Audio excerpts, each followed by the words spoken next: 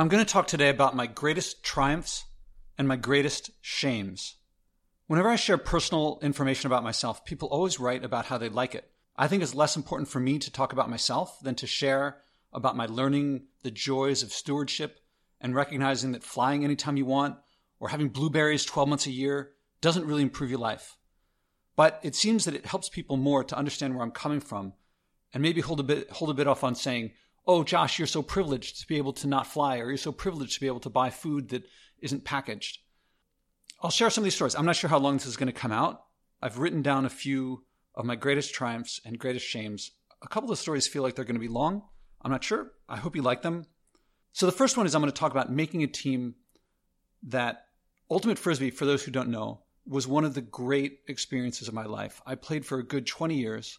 Teams that I were on made it to nationals. I made it to nationals in college as a club team. And there was a team that I played on that had the best players that I'd ever played with. And I'm going to tell the story about that. And Ultimate, I used to play, 5 days a week, maybe more sometimes. And I did not grow up athletic or particularly competitive. But Ultimate was that for me. And for people who don't know the sport, go online and look up some videos. It's an incredible sport. I think it's incredibly beautiful. But more to the point here, it's really physically demanding especially when you get up to the higher levels. The community is very supportive.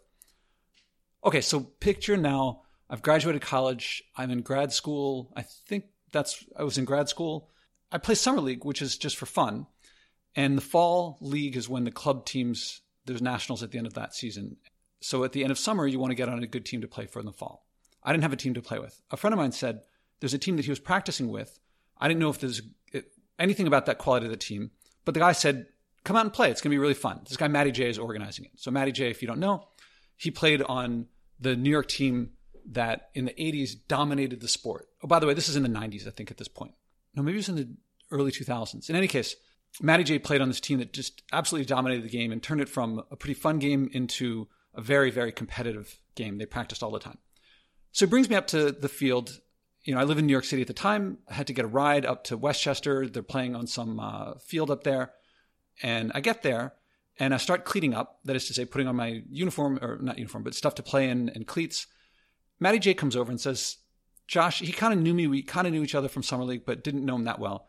And he said, I'm not sure if you know this, Josh, but this team is set. We have already had our last cuts and the team is the team. And I'm sorry that you came out here for no reason, but you can't make the team. I'm feeling like, darn. But he says, well, as long as you're here, you might as well just play. But, that's it. So I finished cleaning up and I played. At the end of and we just ran around and played. And I played, had the best time I could. At the end of the practice, when I'm taking my cleats back off again, he comes up and says, why don't you come out again next week?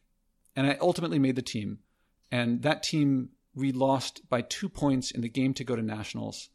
It was really an incredible team to play on. I didn't realize that I was trying out. A big lesson was just have the most fun you can, play with all your heart, and you never know what'll happen. That was one of my greatest triumphs. Another one was academic. For those who don't know, most people know I have a PhD in physics. Many people don't know that I avoided taking science classes for most of college because I'd been picked on in high school. I wasn't like the biggest nerd around, but I wasn't particularly socially skilled. I'd be made fun of and people could pick up that I was good at math and science. I don't know if I really liked it that much. In college, in my first couple of years, I took a couple physics classes. I don't think I took a math class or any other science classes. And then I took a year off from college. After my sophomore year, I took a year off, didn't go to school that year, lived in France, in Paris. And when I came back, I found before that, I took whatever classes I took, lots of liberal arts stuff. When I came back, originally there's a program where you could get a certificate to teach high school without getting a full master's degree. And I thought, I'm going to teach math and science in high school. Certainly in the United States, I probably would never have a problem getting a job because we don't have, I think, particularly many math and science teachers. So I had to take classes in education, which meant sociology and psychology, things like that. And I had to take classes in the subject I wanted to teach, meaning physics and math. I loved all the classes that I took, but the physics and math ones were much more challenging. And then for the reward that I felt on doing well on the tests and getting the subject, understanding the material, the reward was much greater. So second semester junior year, I decided to major in physics. I said, I'm still going to teach, but I'll teach at a college level or university level. Most people who major in physics know from high school that they're going to major in it, and they start taking the advanced physics and math classes from freshman year. I'm in my second semester junior year taking classes with freshmen who are advanced relative to me because I've had all these years to forget everything. I felt like I was clawing back the entire time, always catching up. I felt like I was on a bucking bronco, like in a rodeo, that if I ever let go for a second, I would never be able to get back on again. I took like 6 or 7 classes a semester and did stuff over the summer. So it was really difficult. But then I got into Penn for graduate school, and I started at Penn after graduation. At Penn, it started all over again because I'd caught up by graduation in the undergrad level, but then at grad school level, there are all these students from other countries, particularly Russia and China, who had taken, like where I'd taken 20 math and science classes, they had taken sometimes 40. And there's no substitute for experience. So they knew this stuff way better than I did. The classes were not designed for the last person in class, the person who knew least, which was me. And I was back to catching up again from scratch. I got my lowest grades ever. And the head of the department at Penn said to me, maybe you should start taking undergrad classes again, which undermined my confidence. So at the end of the first year of graduate school at Penn, you have to take the qualifying exam. The qualifying exam is, I forget the details, but it was like 6 hours a day, 3 days, and they can ask you about anything. And physics is a pretty tough subject, if you didn't know. And to be able to ask about anything means that for 3 days, you have to know everything up to a certain level, undergrad and a little bit more. As it happens, there's a group that votes, because the qual is only given every time they give it. The questions are new, never used before and never used again. So there's no objective measure of whether someone passes or not. So a group of professors grade the results and then vote on whether each student should pass or fail. As it happens, that year, there was an even number of people voting, and there was a tie on mine. I heard this later. And they didn't know what to do. So they went around and tried to figure out what to do. And one professor said, I should mention at Penn, if you don't pass the quals, for the fall semester, there's a class which is how to take qualifying exams. So if you don't pass one time, you get a second chance, and you can take this other class that helps you prepare for quals. One professor said, I will change my vote to pass on the condition that if Josh accepts it, he has to take that class anyway. So he doesn't have to retake the quals, but he does have to take that class. So I passed the qual. But it's not the sort of thing you can feel particularly good about, because they had to explain that to me in order for me to know why I had to take that class. Separately, at this time, I had some professors that really motivated me at Columbia. I had been keeping in touch with them and wanted to return to Columbia. And I had heard, I think it was that summer, after my first year at Penn, that Columbia had space for someone who had passed the quals. So my old advisor from undergrad said, if you take Columbia's quals in the winter, January, so 6 months away, if you pass it, you can come back to Columbia. There's a space for you. And I thought, I want to do that because I really wanted to return to Columbia. Penn, I just didn't have, with the head of the department telling me to lowering his expectations, I didn't feel good there. And I was going to take this class on how to pass quals. So I'm the only person I've ever heard of who has taken the quals twice and passed both times. No one who passes a qual is ever going to say, I'm going to do that again. But it recharged me to have that opportunity. And so I studied like crazy. So I had to take all my regular classes, and I studied really hard to learn how to pass Columbia's qual. Columbia's qual was in 1995, January 2nd, 3rd, and 5th. I think it was 6 hours each day. I remember this one better. There's just a pile of blue books at the front. You get a piece of paper each day with something like 8 questions on it, and you have to answer something like 6 questions. And it's just you, a paper, and a pencil, an eraser, and that's it. Calculators don't help with this sort of stuff. This is just to most people, it'll appear very theoretical. I can tell you New Year's Eve, I was studying. I could hear people partying all out there when I was in Manhattan staying at a friend's place in the apartment I ended up living at. I remember there were times, so you look down at 8 questions and you look through and you say, okay, you think which are the easy ones and which are the hard ones before you start answering any. So you do the first one, it's pretty easy. and you get that one done quick. So like 20 minutes, 30 minutes gone. Then you go to the next one. It's a little bit harder, but you can do it. Then you go to the next one. It's pretty hard. This is like one of the harder problems you've ever solved. I felt like this was one of the hardest problems I'd ever solved. So now I'm done maybe I've done 3, and I got to do 3 more, and I still have maybe 4 hours. And now I look down at the paper, and I'm looking at the questions, and some of these I can't even understand what they're about. And I remember looking up and thinking, I can't solve any of these things. I feel like I did okay so far. I look around the room at the other students, and I figure a bunch of these students must be seeing the same thing that I am, which is that these problems are just not solvable. But I'm looking around, and no one is looking up. They're all writing away. And I'm thinking, what do I do? I got 4 hours. I'm not just going to sit here for 4 hours. So I look back down, and I think, all right, which one do I at least know the most about? I'll get some partial credit to the extent I can. But I'm also thinking, this is the end of my career. I guess I can go back to Penn, but I'm not going to get into Columbia. I'm not going to pass this qual. So I look down, and maybe one of them I'm thinking, okay, I can tell that this is statistical mechanics, or this is quantum, or whatever. I can tell something about it. So it's got to have this equation. Maybe I'll write down the Schrodinger equation. And then I keep reading it, and I'm thinking, well, maybe there's an assumption here that I can make. I can simplify the equation a certain bit. I keep eking away little bit by little bit. And next thing I know, I've solved a problem. I've never done that before. I felt like for years that I'd asked other people for help for. If I'd worked a little bit harder or given myself a little bit more challenge. But see, I always felt like I was catching up. I didn't have time. I was taking so many classes. I didn't get to really delve into these things. Anyway, so then I have 2 problems left. So I look down and I'm thinking, all right, 2 problems, 4 to choose from. I guess I'll do the same thing. And so I write down an equation for one, look for some simplifications, look for an assumption that I can make. And next thing you know, I solved the next one. And that one took me like an hour, maybe 2, really long. And next thing you know, I do the same thing with the next one, and I finished solving them. And I'd never done this before. And I can't tell you, most people know how hard physics problems are in high school level or college level. But at this level, it's like, it's really mind-bending stuff. And I regret to say that, like any skill, if you don't practice it, you lose it. And I have not been practicing these things. But for 3 days this happened. I ended up passing the quals. All they tell you is whether you pass or fail. They don't tell you your score. They don't tell you which ones you got right, which ones you got wrong. So all I knew I passed. I didn't know if I barely passed. I don't know how many of those things I got right or wrong. Until a couple years later, I was working with Michael Shavitz, my advisor when I was working at Fermilab. He just in passing said, your scores on the qual were all the way up there with the theory students. Or maybe he said your scores were all the way up there with the Chinese students or the foreign students. I'm pretty sure he said up there with the theory students. And what that means is that the theory students are the ones who really get the problems best. They are, to theory, you have to have a really high score. And this meant that I had made it.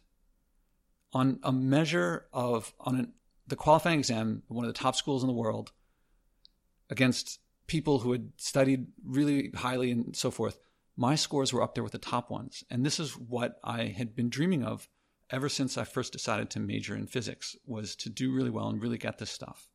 And I can't tell you that feeling was, that meant that whatever happened, I had succeeded. I had gone from remedial when I started taking those classes undergrad with a freshman who knew more than I did, to the top of the game at that level. I think a lot of people have a certain feeling of insecurity around their intelligence. And people have told me that I'm smart my whole life, but I've never felt particularly smart. There's no one that I've met that I didn't feel I could learn from. And so I feel like I'm right in there with everybody else. I certainly think I put in a lot of time and work into that. So that really relieved me of feelings of like, am I worthy? Can I do this? It was years and years of work, paid off. Some shames. So those are 2 great triumphs: making the best team I'd ever made and succeeding at the hardest intellectual academic challenge I ever had. And school and sports have long been and remain 2 of my greatest things in life. All right, here's one of my greatest shames. After my parents divorced, my mom's side, me and my 2 sisters, we went back and forth between houses. There was joint custody. And the parents were always supportive of the kids, and they never, they had their disagreements, but they always supported us. At my mom's house at one point, we lived in a very high crime area. Actually, this is after that very high crime area, but it was still borderline when we lived on Walnut Lane in Philadelphia, I would go to the library on Cheltenham Avenue. I would ride my bike there. And I had this BMX bike. I remember it was a Huffy. I think I saved up to my allowance or something to buy it. I was really happy to have it. One time I'm riding my bike back probably half a mile from Cheltenham Avenue to Walnut Lane on Green Street. And I noticed there were some kids riding behind me. It felt sort of like I was being chased. I don't know why I had that feeling, but I remember feeling like, I wonder if they're chasing after me. So I rode for a little bit off the sidewalk into the street, and they rode on the street too. And then I rode back on the sidewalk, and they rode on the sidewalk too. And I was like, oh, something's up here. I'm not that far from home. But one of them rode in front of me and cut me off, stopped his bike right in front of mine. Another one stopped his bike right next to me. And then a whole bunch of them stopped behind me. So I was surrounded. And the street was right there. This is broad daylight. The one guy next to me is getting right in my face. And I don't know what he's talking to me about, but he's threatening me. I'm not sure what's going on because my intention is completely on the guy who's right up in my face. I should mention, probably 10 years old at this time. I don't think I was in high school yet. I'm kind of looking out at the cars. Like, don't the cars realize that this one boy is surrounded by people and by these other boys, and it doesn't look like I felt like so helpless. I don't know how this is going to come out, but I'm like the one white boy here, and they're all black. And so it's got to be clear that something's up, that I'm not with the rest of them, and they're surrounding me. And then at one point, I try to get away. I don't know what the kid said, but I try to move, and as I move, my bike won't move. And I look back, and one of the other kids is with a wrench taking off the rear wheel of my bike. And I didn't even realize this because my attention was on the kid next to me.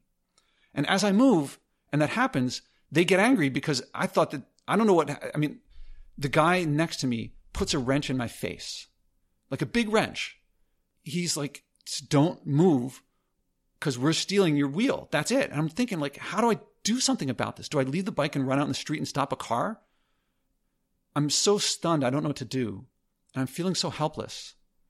Finally, they take off the wheel and they're like, great, see you later. And they all start getting ready to ride away. And it occurs to me that I now have to bring my bike back to my house without a rear wheel and explain to them how I was mugged in broad daylight and did nothing to protect myself and just sat there and took it.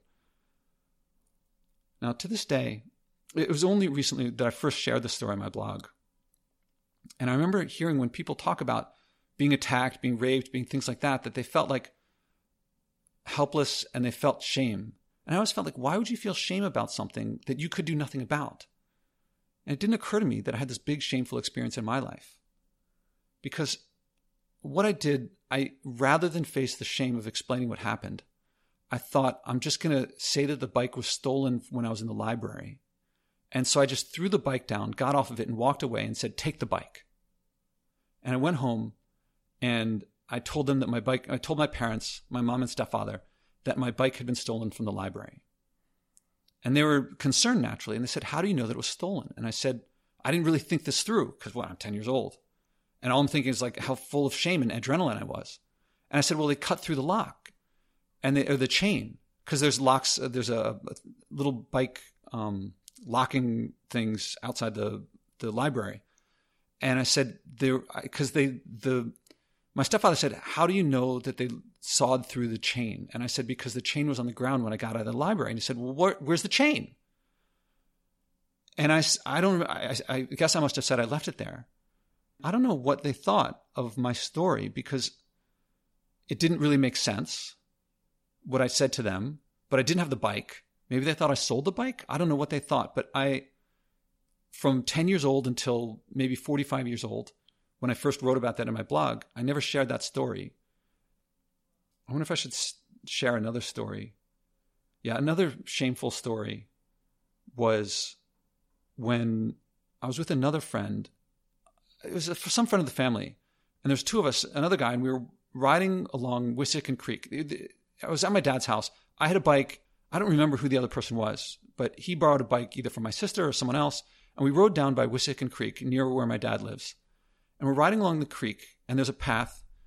It's a thin path. So we're riding next to each other, and that's about as wide as it gets. And ahead of us are two boys who are older than us, clearly bigger than us, and also black, and we were both white. And as we approach, we expect that they're going to get out of the way because we go single file, I think, and they don't go single file. They block the path. And as we get there, we stop, and then they put their hands on the handlebars and say, get off the bikes. Again, I didn't know what to do. Now, at this point, I was probably 15 years old. I feel like I was in high school at the time. I'm not sure I remember. I don't know what to do. And I feel, because they're bigger than me, and if I fight, I'm going to lose. And so I don't fight. I get off the bike. He gets off the other bike. These guys take the bikes and ride away. And now I'm stuck again with no bike. Me and the other guy, I forget who it was, we walk back and we say the bikes were stolen. And I made up something because I felt so ashamed that I said that when they blocked the path, I said that one of them took a knife out and threatened us with a knife. Now, he didn't. There was no knife. But I felt so bad about another time losing a bike. I don't know if you've ever had something stolen from you, but what happens is you call up the police to make a report, and then the police drive a car. And in this case, it was not an unmarked car. It was a police car. And it parks in front of the house. And I think it even had the lights on. I don't think it had the siren on. And so like the whole neighbors get to see a police car and a police officers come out, and you're sitting there on the porch of the house and they're asking you all these questions. And I felt so ashamed. And, people were saying, well, no use getting cut up over a bike, which I guess made me feel better. But in the long run, it made me feel so ashamed. All right. I was kind of famous in my family, and they laughed at me for this, that I was responsible for 5 bikes being stolen. 3 of them were mine. 2 of them were with someone that I was with. So now you've heard about 3 of them. So there was another time with a different friend, and we rode our bikes down East River Drive, what's now called Kelly Drive, I think, in Philadelphia, to the art museum. It was a really hot day, and the art museum, this is the art museum from the Rocky Steps, the art museum steps in Rocky. And on the sides of the steps, there were fountains. I guess kids could play in the fountains. So we went there, and we put our bikes on the side, and we jumped in the fountain, and we were, swimming in the fountains. And a bunch of other kids came up at one point, I think when we were ready to go. And they came up and like, can we ride your bikes? Can we ride your bikes? And we were like, no. And they just kept at it. Come on, please let us ride. Please let us ride. Please let us ride. We just want to try them out, and we'll bring them back when we're done. And they kept going and going and going. Once again, we were the white ones, they were the black ones, and they were just going at us. It was boys and girls this time. And finally, we're like, all right, whatever. Okay, fine. You can try the bikes out. So a couple of the kids got on the bikes, and they all disappeared in seconds, and the bikes were gone. I mean, they just all rode away. And from 1 second, we were surrounded by like 15 kids, and the next second, it's completely empty. There's no one around. It's like we're just standing there. I think this was actually before the one with the Wissahickon Creek example. So I'm probably like 10 or 15 years old, something in there. And again, we're without bikes. And I felt so ashamed. Like in this case, we were lied to and deceived, but there was no resistance. My family always made fun of me as having been a victim. They didn't make fun of me for being a victim. They made fun of me like all these bikes kept disappearing. This is hard to talk about. I guess to some extent I can feel like it was such a lifetime ago. I talk to people these days and I ask them, how many times have you been mugged? Because I was mugged 5 times. And I just assumed I just felt like being mugged was a part of growing up, that everyone got mugged a couple times, at least. It occurs to me that a lot of people, I've been asking people, and I didn't realize that most people have never, ever been mugged. Most people have never had a wrench in their face. No one's been threatened. Not many people have been threatened like that. There was another time when I was walking actually from my mom's house to my dad's house, which was about a half-mile walk. At this time, I had saved up and I bought myself it was when what do you call them? The Casio watches, with a calculator on them. It was new at the time. This is late 70s, early 80s. And I had one. I guess I didn't yet know to hide my nerdiness. I think I was walking along and I'd crossed Green Street on Walnut Lane. These 2 boys, also black, I was white, and one of them got behind me and one of them got next to me, and they started saying that they wanted my watch. And I'm just walking along, and I don't want to give them my watch. There's a church on that corner, it was at the time. There's a wall there, and as we're walking by the wall, we're just walking by the wall, and then at a certain point the wall ends, and then the next thing there's a grassy hill, or a lawn that kind of slopes up a little bit. They keep saying, give me the watch. And I keep not giving them the watch. And one of them's holding a rock probably the size of, bigger than a grapefruit, maybe the size of a cantaloupe, as I remember, black, the rock. So now there's grass to my right, open space in front of me, a kid with a rock to my left, and a kid behind me. I say, I'm not going to give you the watch. And then the one with the rock shoves me, so I fall on the grass. At that moment, you hear the screech on the street to my left.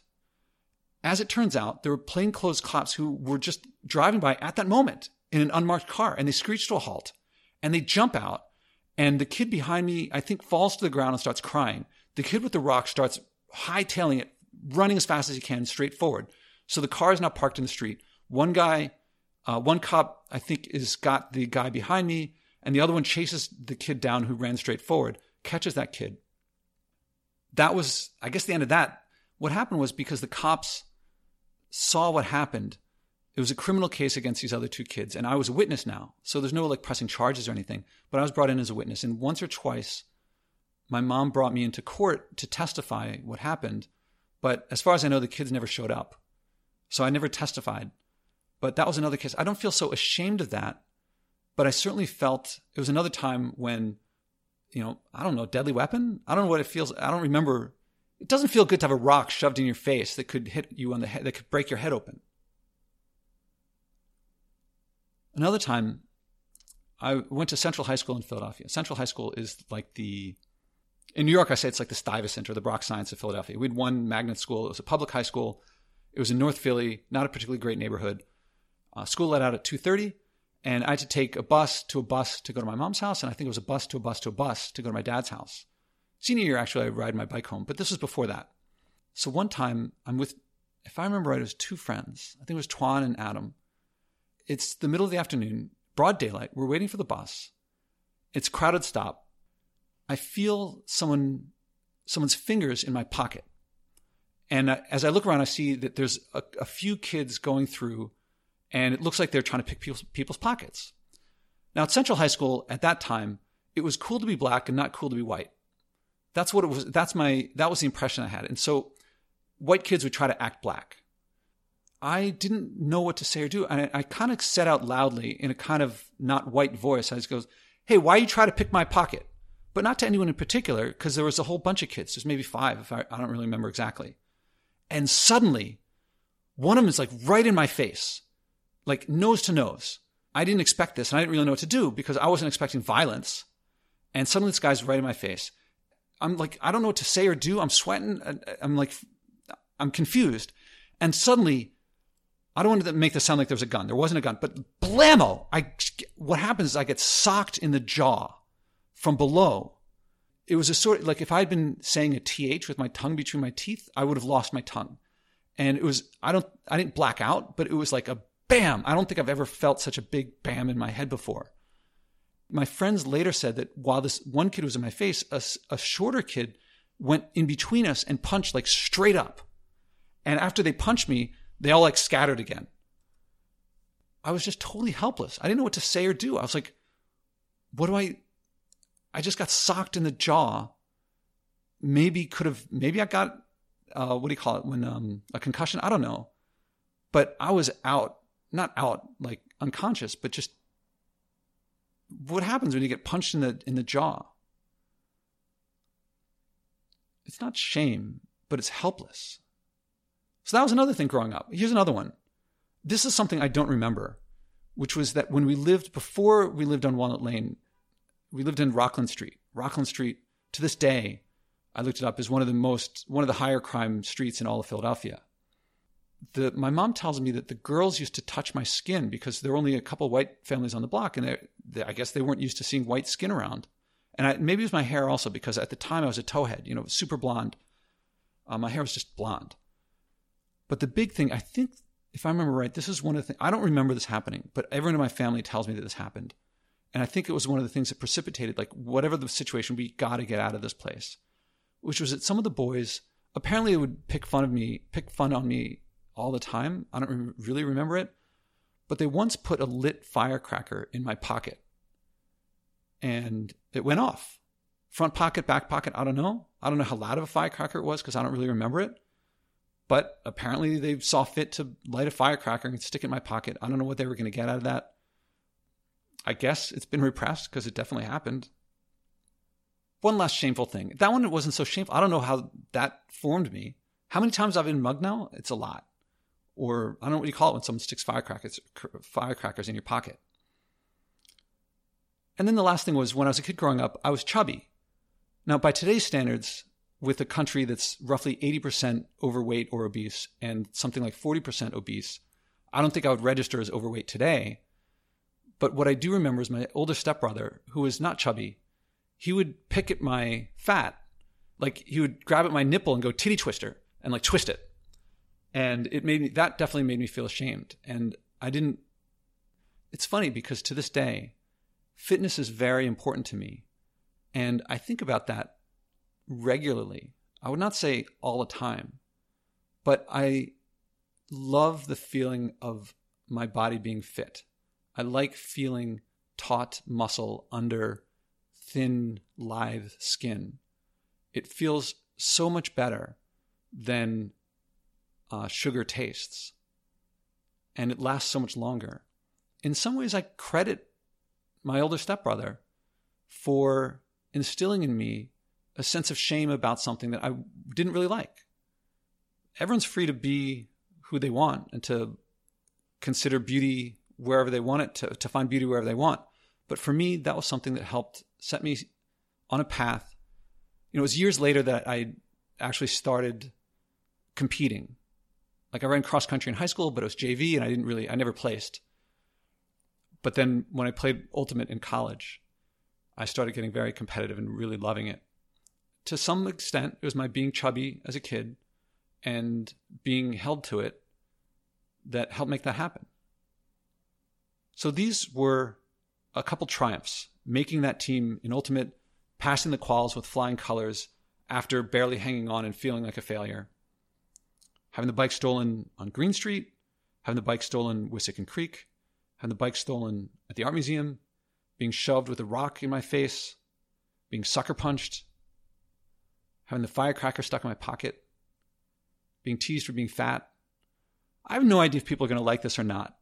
Partly this comes up, and I think this will be a future episode, is that people keep coming over here. When I talk about not flying, they keep calling me privileged. When I talk about not avoiding packaged food, they keep telling me that I don't know what it's like to live in a food desert. And I can't understand. I guess it's maybe that I don't share things like this. That, there's another time when I lost my job and my apartment in the same day. Not as bad as it sounds, but what is it that makes people... I don't feel like... I haven't even talked about the time I got mugged actually at knife point. My mom got mugged at knife point too. I don't know what it is about me that people think that I don't know what they think that I don't get. In any case, if you've listened all the way through this, I'm curious to what you think about it. I've never shared all the stuff together at once. It took me a while to compile it. It's actually... The notes for this have been sitting on my computer for I don't know how long because I didn't know where I was going with this. I feel like this is not important. This is, what's important, what leadership in the environment is about finding joy and community and connection and loving life more without the flying, without the food packaging, without creating so much garbage. That's where I feel we can go with this. But it seems like every time I share about myself, people seem to like that more. And maybe that's part of being a leader, is sharing things about yourself that you don't think are important or that you put behind you. I don't know. I don't know where this is going to go. So that's why I'm kind of curious what people think about it. I'm looking at the recording tool here. I'm 36 minutes into it, 37 minutes into it. I don't know where this is going to go. As you can tell, I'm kind of confused acting on this feedback that I keep getting from people. All right, I'll stop now.